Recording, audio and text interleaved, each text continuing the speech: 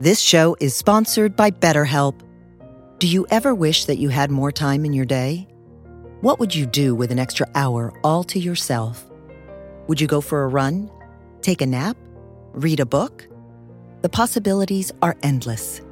Therapy can help you find what matters to you so that you can do more of it. It's a great way to increase self-awareness, deal with overthinking, alter negative behaviors, and more. If you're thinking of starting therapy, give BetterHelp a try. It's entirely online and designed to be convenient, flexible, and suited to your schedule. Learn to make time for what makes you happy with BetterHelp.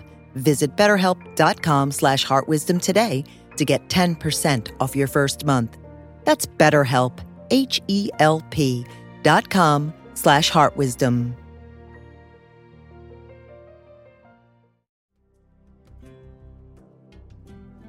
But really, meditation is about deep listening. Yes. That you sit, and then what needs to be understood will come if you sit quietly. It's like going into the forest and finding a little clearing and sitting down. And if you're quiet for a while, the animals, the birds, the creatures, they will all resume their life, and you see all these things you would never see before.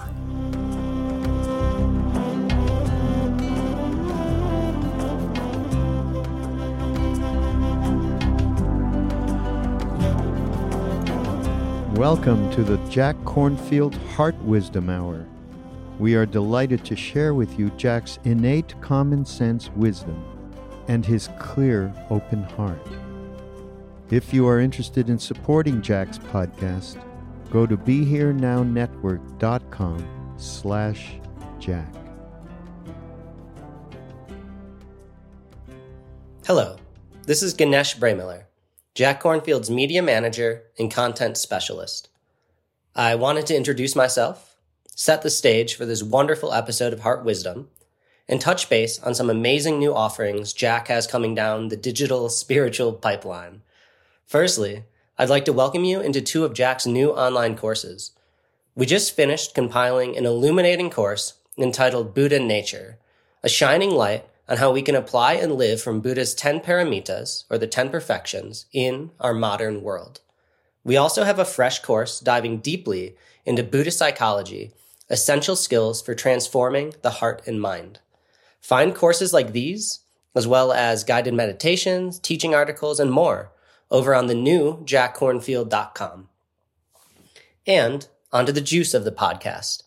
This episode 182 of Heart Wisdom is graciously sourced from Sarah Grynberg's Life of Greatness podcast and features a flowing interview between Sarah and Jack, which spires into conversation on what it was like for Jack to grow up within Judaism, what Jack learned from his teacher Ajahn Chah about being ready for suffering, working with surrender within meditation, the catharsis of emotional release, the true importance of deep listening, Buddhism as a practice versus a religion, and the psychology of heart and mind.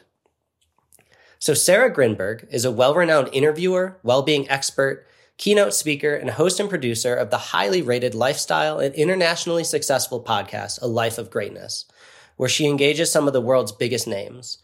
Through her years of research, studying the links between the facets of human behavior, personal growth, and happiness, Sarah formulated her own blueprint for cultivating greatness. This powerful blueprint has become the touchstone of Sarah's courses, talks, and writings. You can keep up with Sarah on Instagram or on her website, sarahgrynberg.com. And here Jack sits down with Sarah for a heartfelt conversation on the end of suffering, digging into topics like attachment, forgiveness, stillness, awareness, inner joy, peace, and presence. And just in some closing comments, it was really nice touching in with you all. Over the next little while, I look forward to jamming on some fun new ways to keep the podcast fresh and get the whole community involved.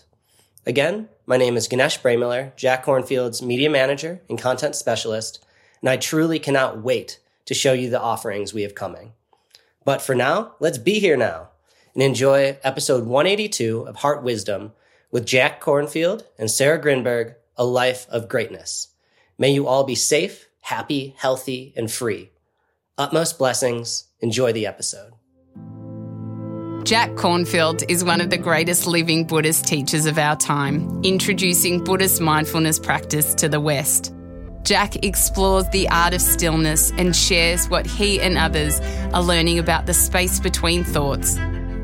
In this heartfelt conversation, we discuss attachment and how it can lead us to suffering, the power of forgiveness, and finding peace and harmony in the everyday. It's like the two ex-prisoners of war that met. They'd been tortured and beaten and all these terrible things. 25 years later, the one says to the other, "Have you forgiven your captors yet?" And the second one said, "No, never."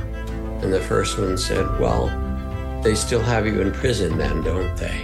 It means not carrying the burden of hatred from the past.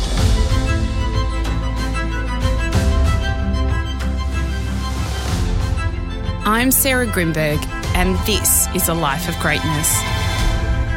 Through my years of studying and researching the connection between human behaviour, personal growth and transformation, I have discovered the keys to unlocking greatness within others.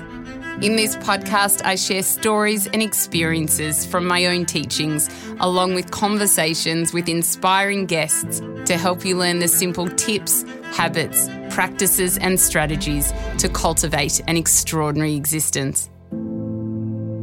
Jack Kornfield is the author of many books, including A Path with Heart, After the Ecstasy, The Laundry, and The Wise Heart, A Guide to the Universal Teachings of Buddhist Psychology.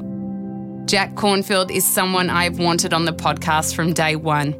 His teachings and wisdom have changed my life in the most profound way, and it was an honour to be with him in conversation and share that with you all today. My hope is that this conversation ignites the inner joy you seek most and guides you towards peace.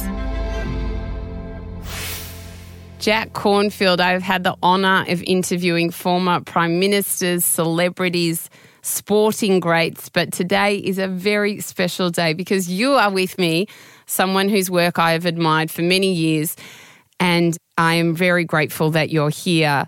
So, firstly, let's start at the beginning. You are one of the West's greatest Buddhist teachers, but you were raised Jewish. Can you tell us a bit about that? Sure, but modern Reform Judaism, which is what I was raised in, is much more focused on goodness and social justice and very little about religion itself. Yes. So I got these beautiful values, but in fact, there was nothing about the inner life. And then I went to university. I went to a good Ivy League university, and I learned mathematics and history and organic chemistry and, literature and all kinds of things. Nobody told me, what do you do with fears and anxieties of life? Or how do I deal with the violence that was there in my family? Because my father was quite violent as a wife batterer and a tyrant and paranoid. What do I do with that? What do I do with grief? How do I make a relationship? That wasn't part of the curriculum. Yes. So I became very interested. Partway through the university, there was this fabulous professor who came up to Dartmouth from Harvard, partly helping start a department in Asian studies, Dr. Wing-Sit Chan. And when he started to offer teachings from the Tao and from Buddhist teachings, he said, well, in the Buddhist teachings, it says there's suffering in life. Okay, I nodded, got that one. And there's a path to the end of it. And I sat up in my chair and said, oh, let me learn more. And I got very much entranced with that. And I'll remind you, it was the 60s. So there was that other little LSD thing happening and other Eastern kind of tendrils of meditation and so forth. So then I went to Southeast Asia, to rural Thailand, the border of Laos and Cambodia, to work on rural health teams and tropical medicine for a couple of years as a volunteer, and then became a Buddhist monk. And that's where I learned the things that I needed to that weren't there, whether it was Reform Judaism or, good university education. Those are they were missing this whole dimension of the heart and connection and emotion and how we live wisely. And I think we all want that. We all need that. absolutely. I agree with you. How was it becoming a Buddhist monk, and how come you went to Thailand? I went to Thailand because I asked them to send me to a Buddhist country. I'd already been studying. Yes. And so it was going to be Thailand or Nepal. And I said, send me to the most remote place you can. You know, you're young people. You say, is there anything dangerous to do around here? What can I do? You know? And then the monastery I went into was a particularly austere one in the tradition of the forest monastery. And I remember one of the first things my teacher, Ajahn Chah, said to me when I came in. He said, you know, you're welcome, but I hope you're not afraid to suffer. Now I thought, now that's a pretty bizarre greeting from somebody.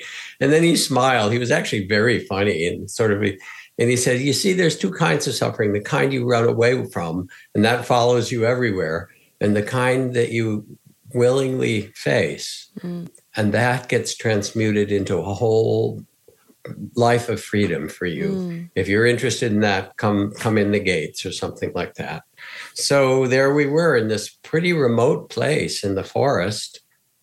And I started the curriculum of sitting quietly in meditation and being part of a community with a lot of surrender, and all this stuff came up.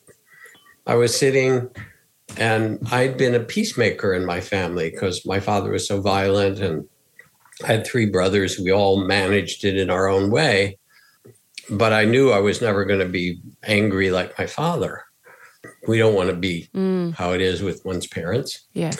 But I started to sit in meditation, and I got more and more irritated by the monks around me and things. I went to talk to the teacher. I said, I'm starting to have all this anger arise, which surprised me. Surprised me. It was all stuffed down. That's why I was there. So I said, what do I do with it? He said, oh, good. I said, what do you mean good? He said, listen, if you're going to be angry, do it right. Go back to your little hut, which has a tin roof. It's the hot season. Close the window and the door. Wrap yourself in all your robes so it's nice and hot. And if you're going to be angry, be angry. Let the feelings come. Let the images. Learn about its energy. Learn about this and become the witness to it. Become the one who knows joy and sorrow and gain and loss. Find that place that's centered and spacious that can allow the most intense emotions to come and go, and you sit like the Buddha, something like that. So that's part of the training. It's so interesting, isn't it, going into that quiet space of meditation? And when you say that about letting emotions come up, I've meditated for many years and I've cried so many tears in my meditation. And I remember things that I thought, Jack, that I didn't even care about anymore that come up, and next minute I'm weeping and almost like a child, and then it just passes. It passes and you feel this weight off your shoulders, and it is such a sacred space and a place where even though, you know, you are confronted with these certain emotions, it can be a really cathartic way of moving through them. Yeah, what's beautiful what you're saying. People often have a limited view of meditation, that it's supposed to get you quiet or that you're going to stop thinking, or and there is moments of silence, but really meditation is about deep listening.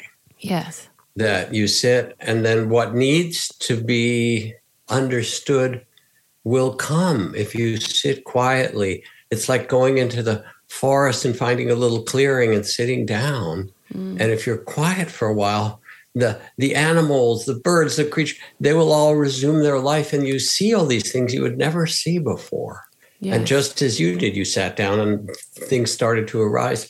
And then the point isn't even to clear them out, but to become the loving awareness, the loving witness of it, and say, oh, this is what makes up my life. And can I be in relationship to all of this from a place of love, from a place of graciousness and wisdom? And as you do that, you learn this whole other capacity. I read you a little passage that was written by a meditator friend who died of ovarian cancer. And she wrote, my days are short, and as I grow weaker, I experience so much gratitude for my meditation. Not only the joy and ease it brought, but the hard parts. For every bored and restless sitting, And every fearful cancer fantasy and every pain and ache I sat through and every itch I didn't scratch was a training for kindness, a training for the muscle for loving awareness, bearing witness, a training for the spirit that carries me now even as I face my death.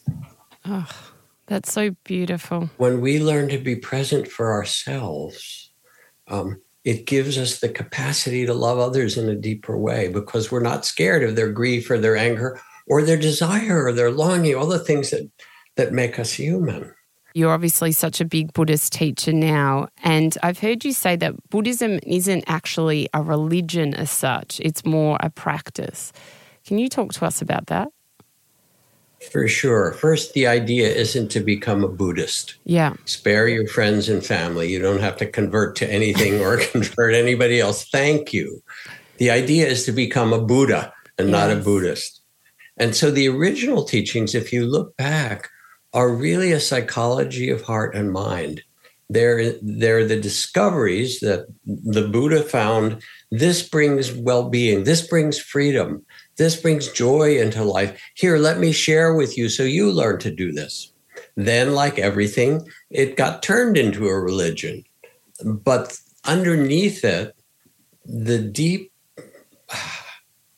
gifts of who we really are, of remembering what matters to us, those are at the core.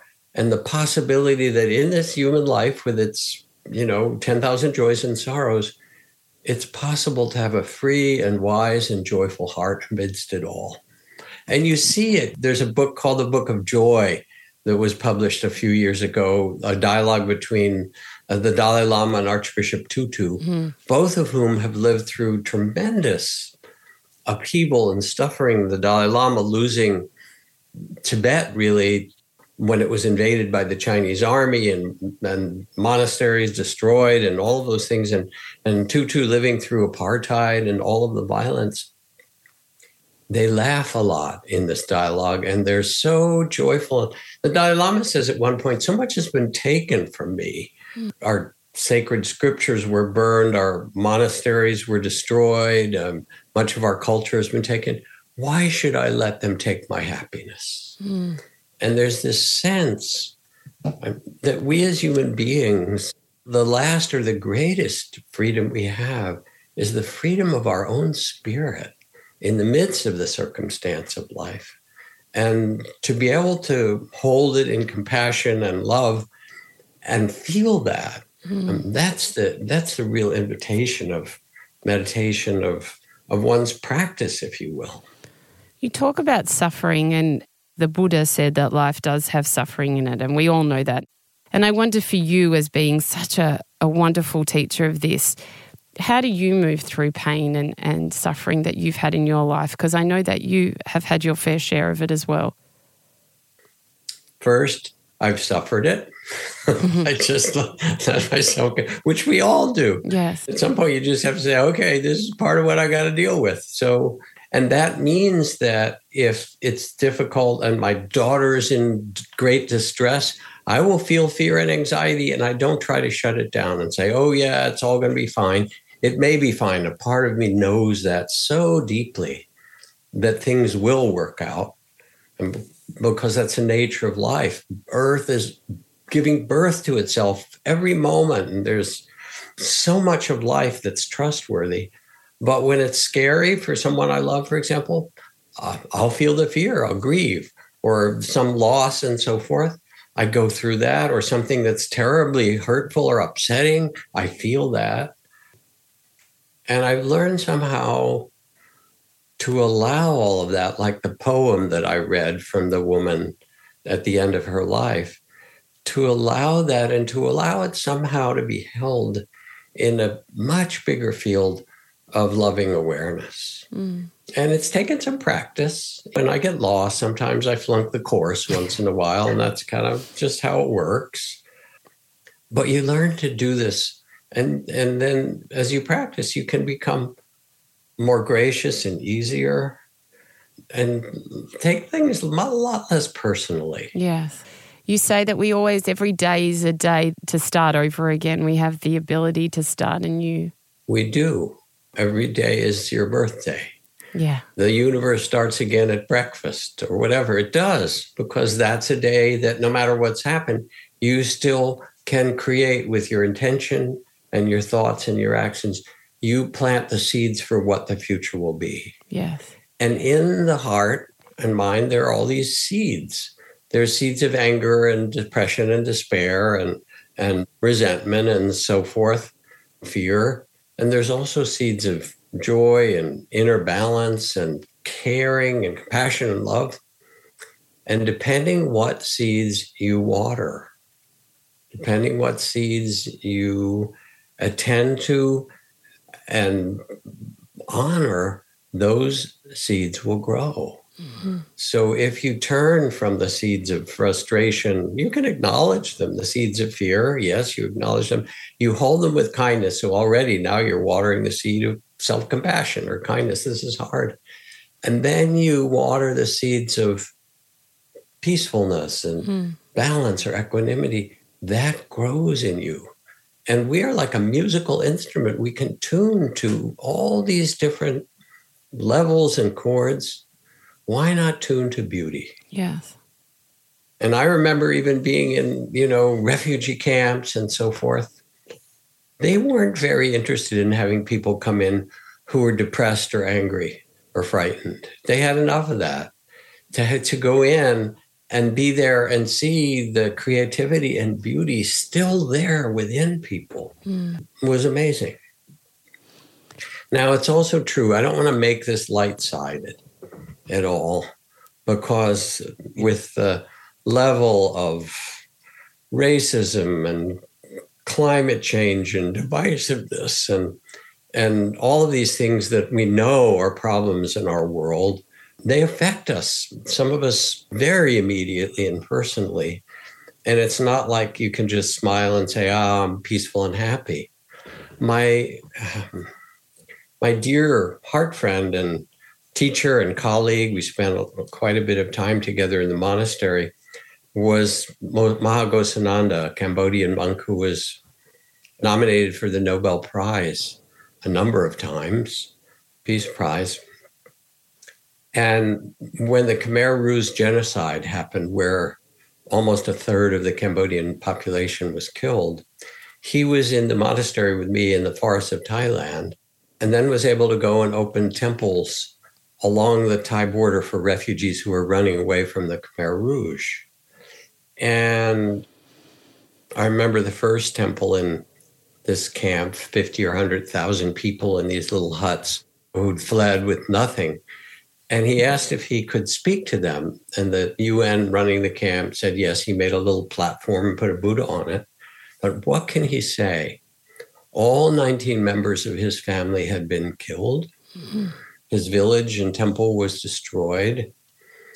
And he sat up there and gazed out at this group of people who came, thousands of people who hadn't heard the chants for such a long time. And you could see the shock and the trauma in their faces. It'd be an uncle and his two remaining nephews, or a grandmother and one grandchild who'd survived. And he put his hands together and he began to chant in Khmer, Cambodian, and Sanskrit this beginning verse from Buddhist teachings: hatred never ceases by hatred, but by love alone is healed. This is the ancient and eternal law. And he started to chant it over and over again. And as they listened to hear the chants that had been forbidden under the Khmer Rouge, and then the meaning of it, that whatever you've suffered, it doesn't end by hatred, people just began to weep across these, 20,000, 25,000 people, because he was speaking a truth that was even bigger than their suffering. And for 15 years after, he led peace walks to bring people back to their villages, chanting that chant, hatred never ends with hatred, so they could reclaim with their feet the land that was taken from them. So you start to sense that we human beings have incredible possibilities within us. And to quiet the mind and open the heart in meditation is one of the things that supports that, because then you start to remember what really matters to you. Yes. And you get in touch with that kind of inner strength and commitment. Talking about, obviously, in a sense, forgiveness, that can be very hard for a lot of people. And I know that it also can be really gratifying once it's done, and it's like a weight that lifts off you. But I wonder, even for you, you mentioned at the start of this recording about your dad and how he was a violent man. How did you get into your heart to be able to forgive him? That came to me as a process in the monastery, working with the practice of forgiveness. One of the things that helps with forgiveness, and it really helps with compassion for ourselves, because a lot of us have trouble with compassion for ourselves or for others, is to see that person as a child. Yes. And when I could visualize my father as a child, and he had a really rough upbringing himself, and he had mental problems. He was a brilliant scientist and did all kinds of creative things, but he had real mental problems. But when I could see him as that began to shift. There's really important things about forgiveness as a practice. It's a beautiful practice, and I've written a little book about it called The Art of Forgiveness, Loving Kindness and Peace. First of all, forgiveness doesn't mean that you forgive and forget. It's not like kind of suppressing it all. In fact, you actually uplift. You can let yourself see it and feel what happened, and then say, I'll do everything I can to prevent the suffering from happening again. So you stand up for what matters when you look at it clearly and say, I will do everything. I'll stand in the way of anyone else being harmed or myself. So it's not a passive thing. It says in the Bhagavad Gita, if you want to see the heroic, look to those who can forgive. If you want to see the brave, look to those who can extend love after hatred. Actually, forgiveness takes a lot of courage of heart. And then it's not really about forgiving the other person very much, quite honestly. And they may or may not know it or care. Who is it for, really? It's for you. It's like the two ex-prisoners of war that met. They'd been tortured and beaten and all these terrible things. And 25 years later, and the one says to the other, have you forgiven your captors yet? And the second one said, no, never.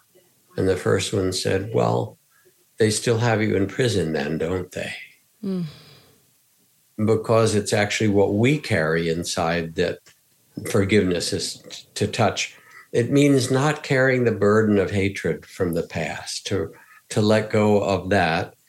And it doesn't happen quickly. If you do a forgiveness practice, you do it slowly and gently for yourself, for others. And there's beautiful practices and recitations. And maybe you do it, once a day for the next 6 months or so, right? 150 times. And sometimes you say, I hate them, I'll never. Then you start to feel, what is it like to feel that inside? Yeah. Do I still have to carry that? Or can I acknowledge that that's their suffering and I will not let them colonize my heart? I will live with care and joy anyway. And so it's a beautiful and deep practice. And it liberates. Yes, it liberates, absolutely. I've heard you say that grasping is the cause of suffering. Obviously, that's something that the Buddha teaches as well.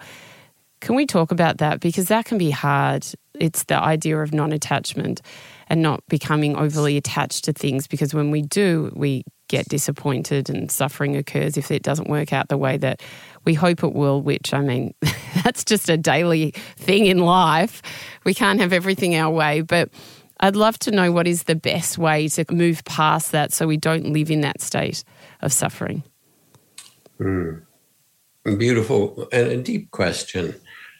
People get confused a little when they hear about non-attachment as if it means being detached so you don't care. Yes. And it's actually doesn't mean that at all. There's a short poem by Mary Oliver where she writes, to live in this world, you must be able to do 3 things.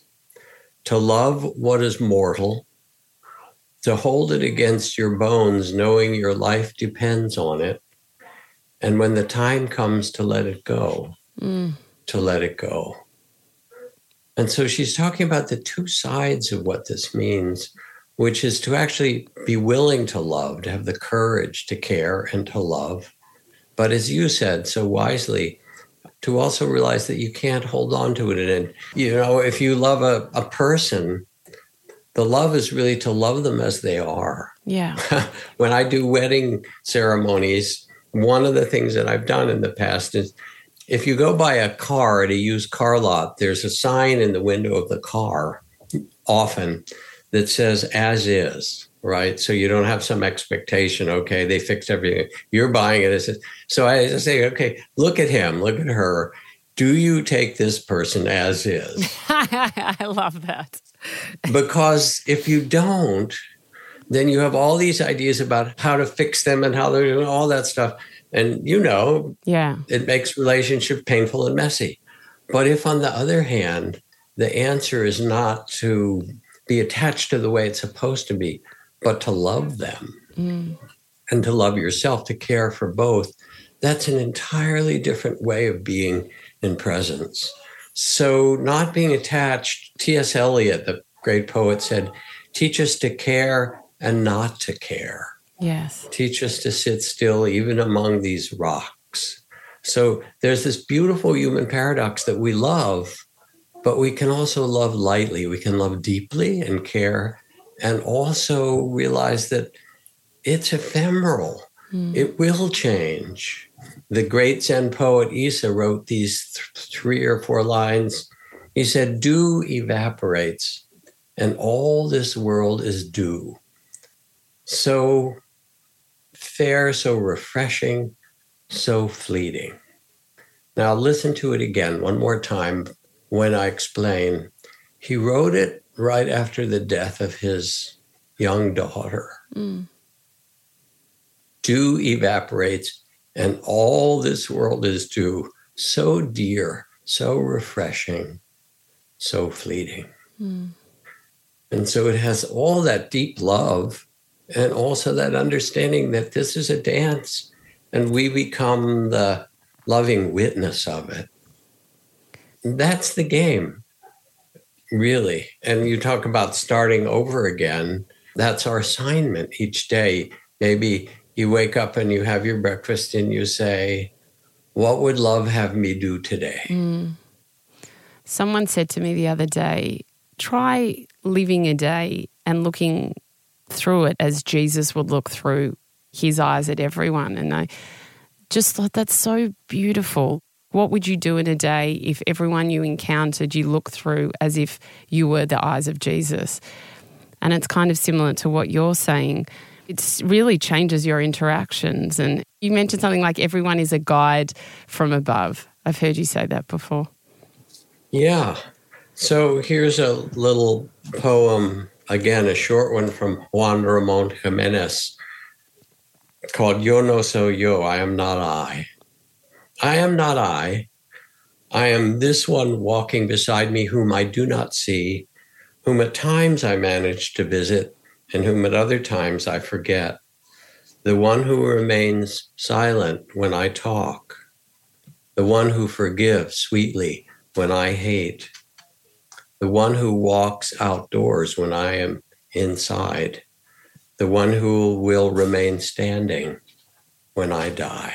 And it's as if we get caught in our small self-identity, having to get things done, reacting, and so forth. And we sort of forget the big picture that you're talking about, which is mystery. Yeah. We all know it. You know, whether it was walking in the high mountains or making love or being there at the birth of a child or witnessing the death of someone and holding their hand, and all of a sudden that silent like a falling star, that moment when spirit leaves the body and it's just a body and it's not that person they were anymore, or that moment hearing that magnificent piece of music or being out, and then you realize, oh, this is what it's about. Who I am is actually who you are, is consciousness born into this body. You're not the body, and you're certainly not your emotions and thoughts, I hope. I mean, you use them. It's lovely to have them, but you are the consciousness that's born into this body. You are the loving awareness itself. And you get to have this incredible human ride, this great journey. And then, as you say, you can take it all as teachings, as things that help you to fulfill your love. You touched on loss before and grief, and I think, I even know talking about this, I understand it and understand my belief is that the soul continues. But still, when you go through it, it's so hard and it can be so challenging. And I think not only is it something that we all have to encounter in our lives, no one is immune to death or to going through grief. How do we do that in a way that doesn't break us and consume us for the rest of our lives? Well, a few things, because it's such a deep question. First, there's no right way to grieve. We live in modern societies that have forgotten how to grieve pretty well. And for some, it will be wailing, and for some, it will be making a piece of art or listening to music or spending, the next year mostly private and quiet if it's something that the grief is so deep. And people will say, aren't you over it yet? You're over it when you're over it. And you grieve, and then you start to feel like it wanes, and then you're out in the supermarket trying to figure out which kind of pasta to buy, the long ones or the little one, or which kind of soap to buy. And you've forgotten, and then a huge wave of grief washes over you in the aisle of the market, and you realize, oh, it's here again. And it doesn't go away. It will come back in its own waves because it wants to be felt and honored and danced or moved or wept or spoken or story told. And so we each have to find our way. There isn't a right way to do it. And the amount of grief really is equal to the amount of love. You grieve because you love that much. Yes. So that's the first thing.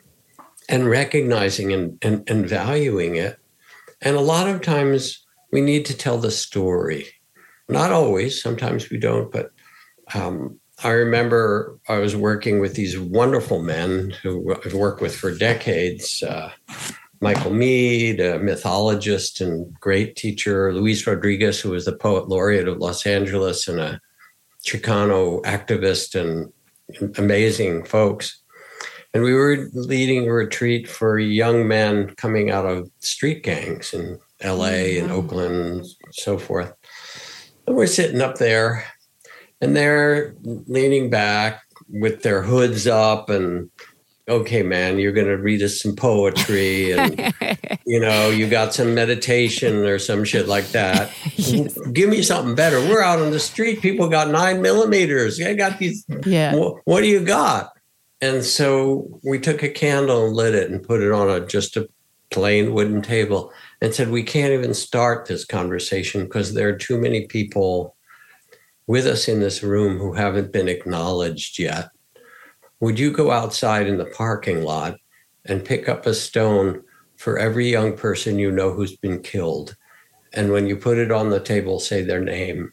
And some of these kids would come back with their hands full of stones and say, this is for Tito, and this is for RJ, and this is for Homegirl, and this is for Raven.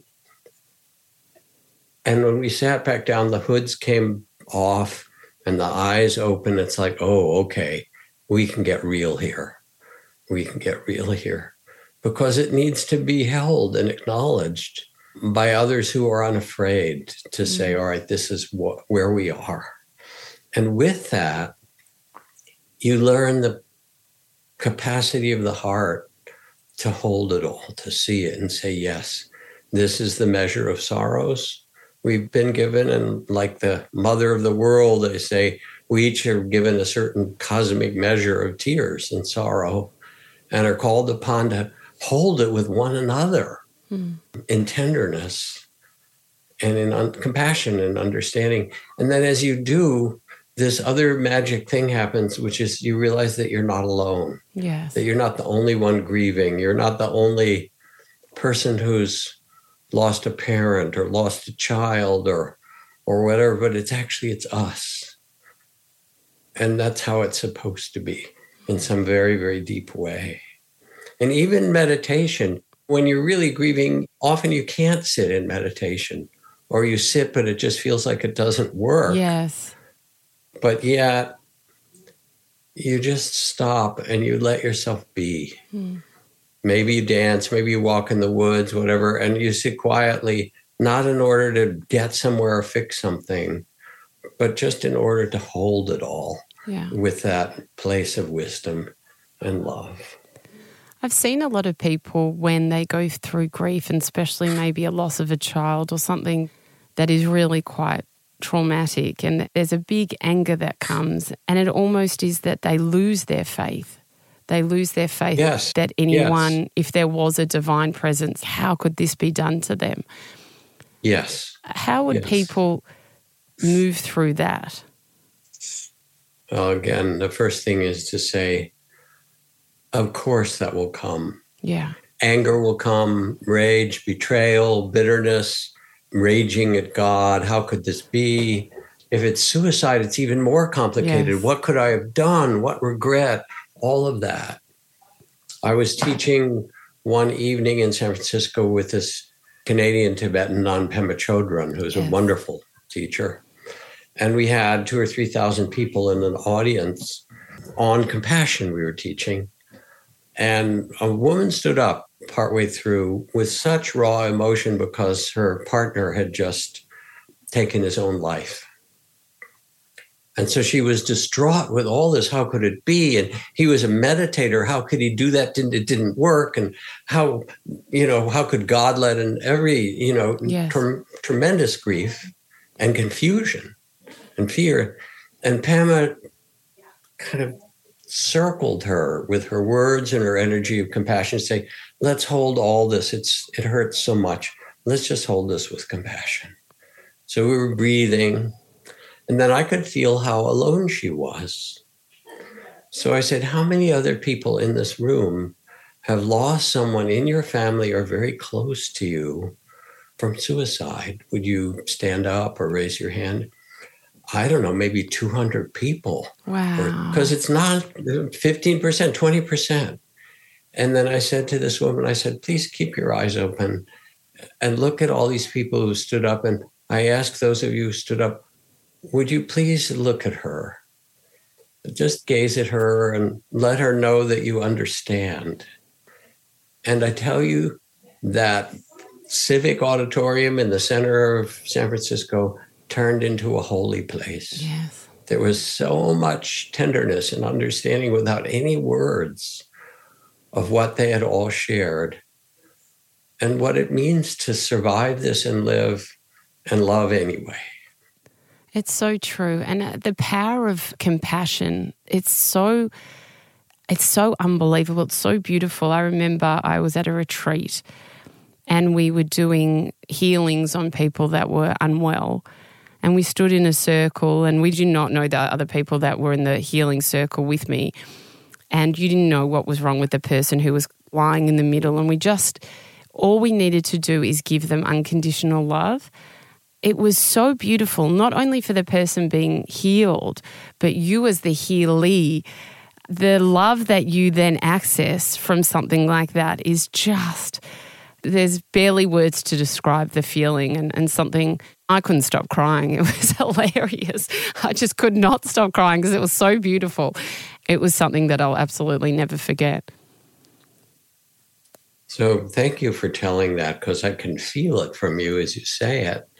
And then you raised the question before, why not remember that every morning at breakfast? Yes. And see the secret beauty of everybody that you pass through those eyes.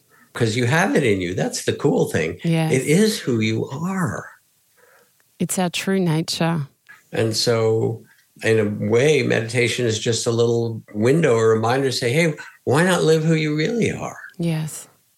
And then you see all the resistance, but that's okay. Yes. You love that too. The point isn't to get rid of your personality. You're born with a body of a certain shape and size, more or less, and you're born with a personality, and they're all weird. Yeah. That we are all, not just them, we.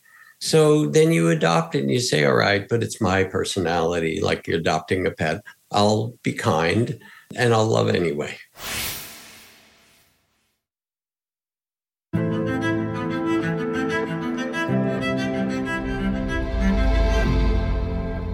I've heard you talk a lot about thoughts and how they're clouds and we should watch them pass by.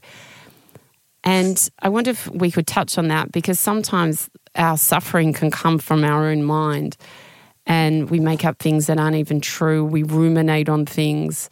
What are your best ways to move through those irrational thoughts, or those thoughts of anxiety of the future or dwelling on the past? How do we best be present and not allow those overwhelming thoughts to occur? Well, there are different things, of course. There are sometimes that we just get lost, and it's really good to go outside and just walk in nature. The trees will teach you. They have their unbroken presence that, just like the weather comes and goes and the storms, they're still there. And you can feel that in yourself. All right, the thoughts are coming like wind, like clouds. Some of them storm, terrible. So getting out in nature, there's another thing that you can do. There's so many things.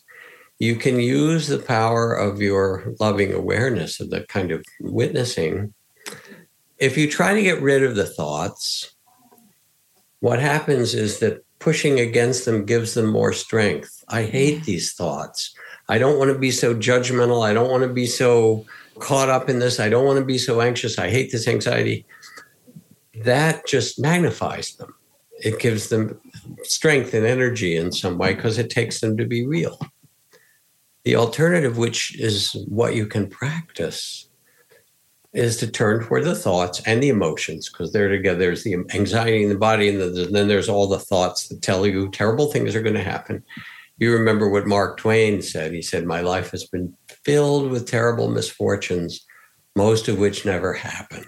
Yes, right? Yeah. So you see the catastrophizing thoughts and the this and that, and instead of resistance, you say thank you.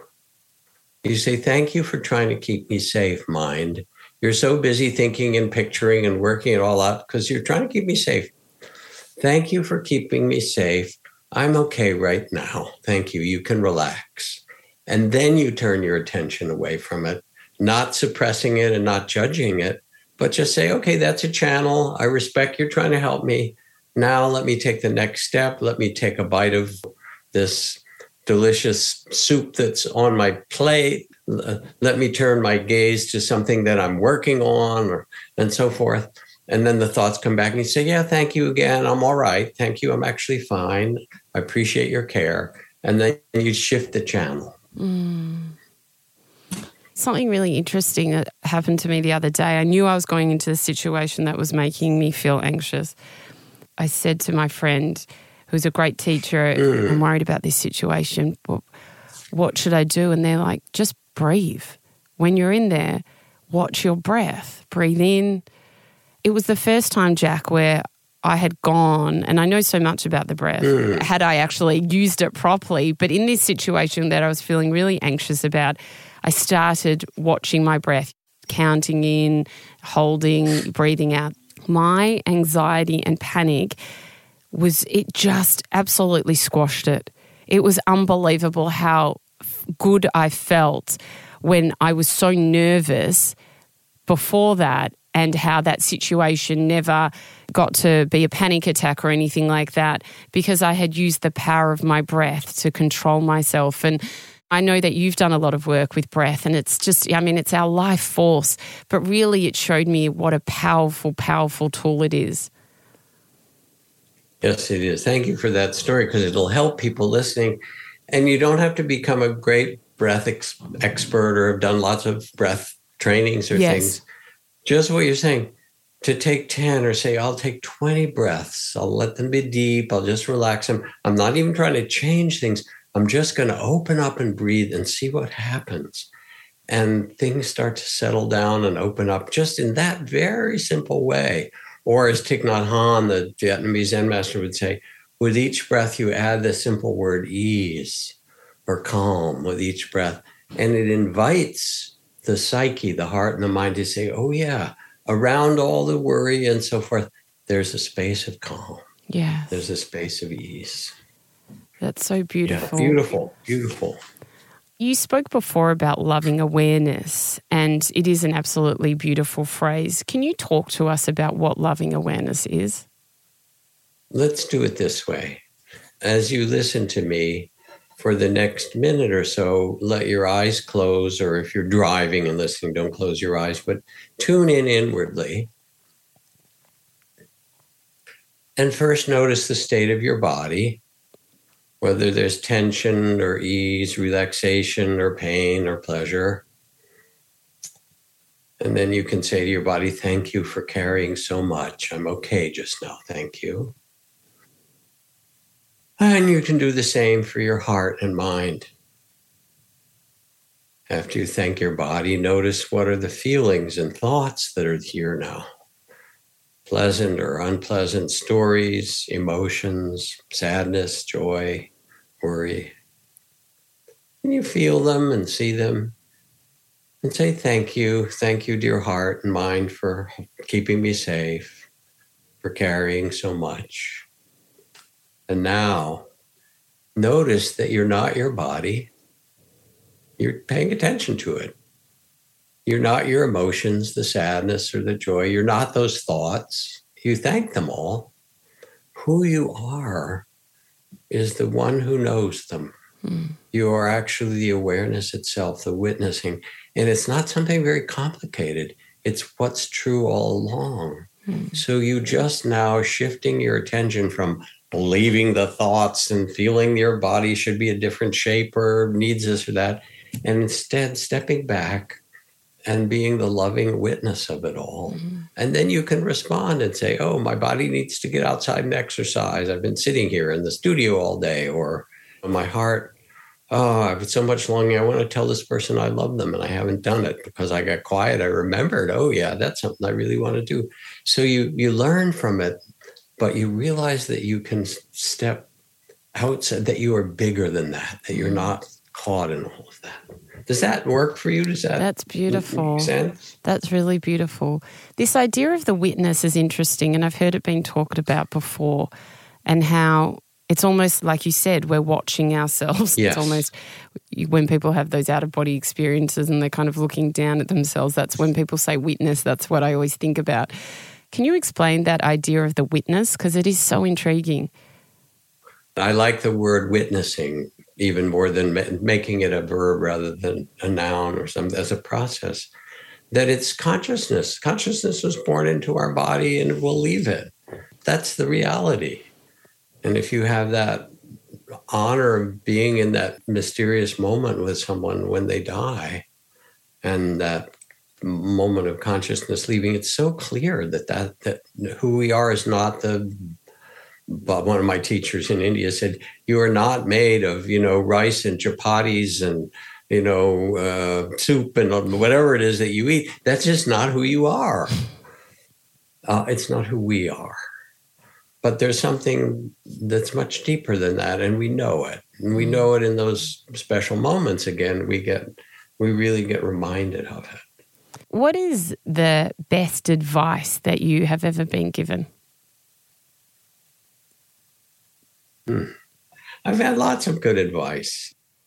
The advice that makes a difference comes when you feel recognized and respected, seen with love. Somehow there's something about that. Yeah. And then my teacher would say, I change it all the time. If you're about to fall off on the left-hand side, I'll say, turn right. If you're about to get lost in the right, say, good, turn left. I want you to come back to be where you are, centered and open and loving. We give ourselves advice. I think best advice is the ones that you can give to yourself when you get quiet and you remember your deepest intention. This is something that is quite central to Buddhist psychology. And at its heart, Buddhism is a psychology of mind. It's not a philosophy, but it's a way of living. So what is your deepest intention in this life? What matters to you most? And if you take some time to quiet and reflect, it sets the compass of your heart in a direction. So when you get in difficulty, you pause for a moment. You say, well, what's my what's my best intention? Here, I got in conflict with this person, or I don't know what decision to make. What's my highest intention? And when you remember it, it guides you. There's this beautiful poem, a prayer by Diane Ackerman, wonderful poet. She writes, in the name of daybreak and the eyelids of morning and the wayfaring moon and the night when it departs, I swear I will not dishonor my soul with hatred, but offer myself humbly as a guardian of nature, a healer of misery, a messenger of wonder, and an architect of peace. And of course, that's a very fine poet. You might have the simple, deep intention of, I vow to be kind to myself and others. I vow to care, whatever it is. But when you get quiet and you ask, what matters in the end in my life? That becomes then a refuge, a support you can turn to whenever there's questions or conflict or things come up. You set your intention.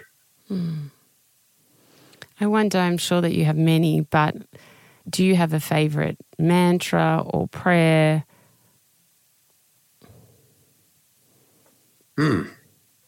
I like to do loving kindness meditation a lot. And there's lots of versions of it on my website, but, Sharon Salzberg and Tara Brach and Thich Nhat Hanh and many, many versions, and compassion practices too. Yeah, we have these beautiful groups in this community company we founded called Cloud Sangha, where people can join together and do practices like loving kindness and compassion.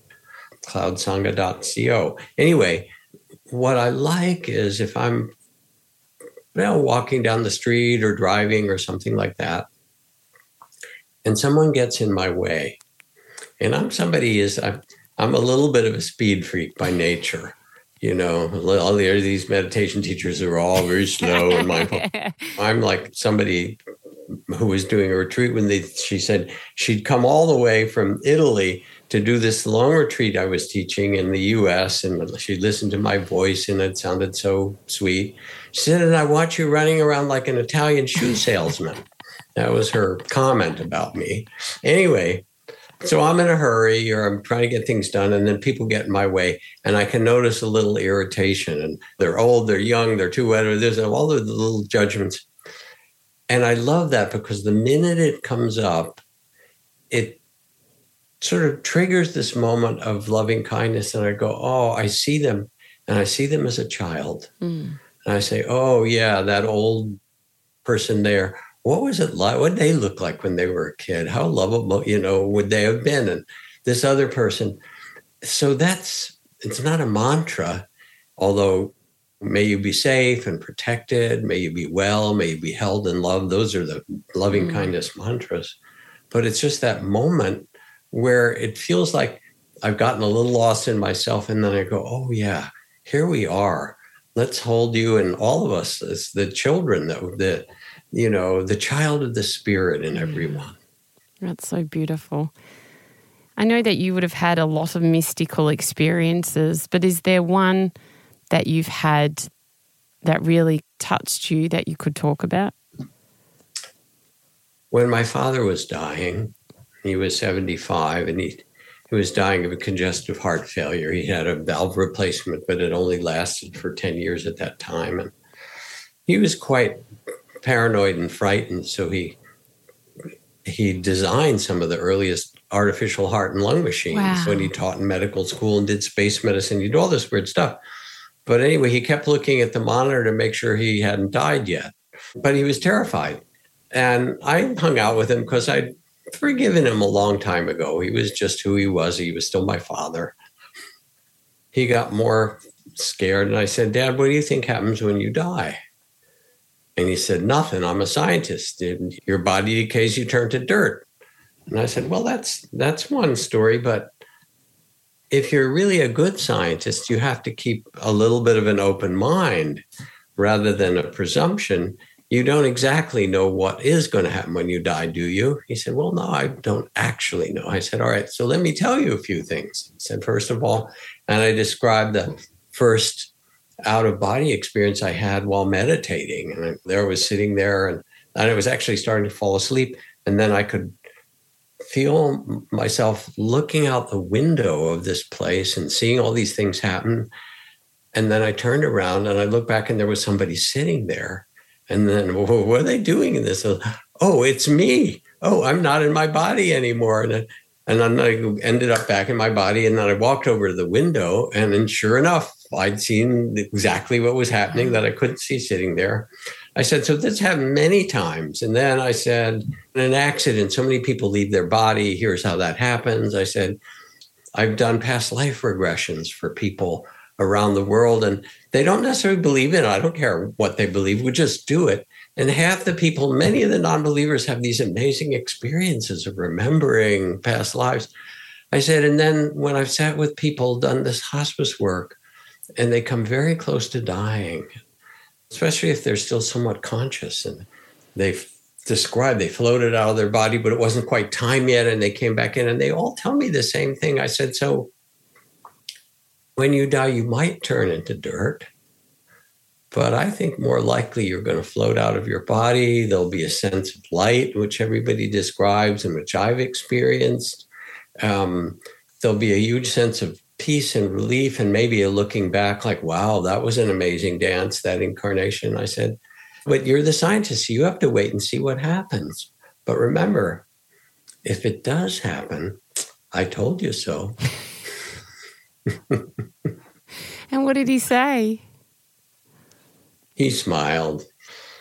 He was still scared, but somehow I think we borrow wisdom from one another. Yes. My own steadiness. It was the middle of the night. I was tired. I was going to go. He said, please don't go. Please don't go. Just stay all night. So I did. And how was that experience when he passed away?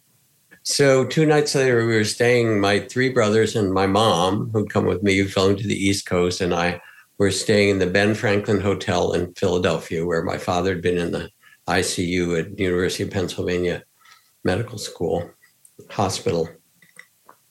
And he'd gone to Penn. I'd gone to sleep, and then I had this dream that the doorbell rang or knock on a door in our suite.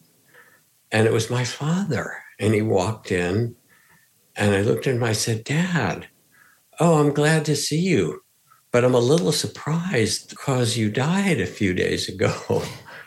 And he looked at me kind of quizzically. He said, I died? I said, yeah, that's what happened. He looked at me again, his eyes sort of wide. Oh, okay. And then he turned around quietly and walked out. Now, it was a dream. Who knows? I'm not telling anybody to believe anything, but it sure fit for him. It was like, oh, okay, you told me now. I guess it's actually happening. Wow, that's incredible. What is a life of greatness to you? It's very clear to anybody who looks that no amount of scientific progress and technology, no amount of computers and internet and space technology and biotechnology and nanotechnology and all these things is going to stop continuing warfare. It's going to stop continuing racism, and divisiveness is going to stop climate disruption and the kind of things we're concerned about, because all those are rooted in the human heart. And so our task as human beings now is to match that remarkable outer development that we have, where you have the great library of Alexandria and 12 million cat videos all in your phone in your pocket. I mean, amazing technology. We have to match the outer development with the development of heart and consciousness. And that's really our human task at this time, because it's from the heart and mind that those problems arise, but also that's the place where, when we get connected with one another in true interconnection and caring and understanding, that's where also the joy and the possibility and the benefit of life arises.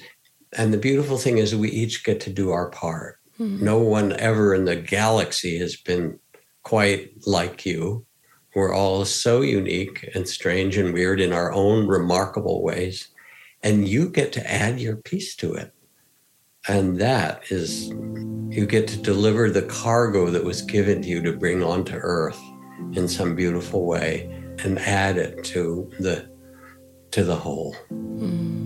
Jack Cornfield, you are one of our greatest teachers for a reason. Thank you so much for sharing your wisdom and your time today. I am so unbelievably grateful. It was lovely to be in conversation with you. Thank you so kindly. It was a pleasure to do it, Sarah.